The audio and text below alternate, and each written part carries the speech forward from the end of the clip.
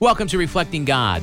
We have become so focused on the unpredictability of our lives that we have forgotten to rejoice in the predictable. God is a God of order, hovering over the waters of chaos of our lives and speaking that chaos into beautiful and predictable creation. It is no wonder that the God of order and love would prune a vine with an eye to the potential and predictable fruit. Grapevines yield grapes. It is why they were created. We were created to live a holy life. We were created to love God. We were created to love one another. Just as the grapevine yields grapes, we are called to yield holiness as well as to live in holiness. There is no great mystery. It just makes sense. We have been created to bear the fruit of holiness. Remain in Jesus and allow His holiness to flow into you. Remaining connected to Jesus allows the fruit of your labors to yield the predictable outcome of holiness. It's no great mystery. It is grace. Embrace holy living. Visit reflectinggod.com.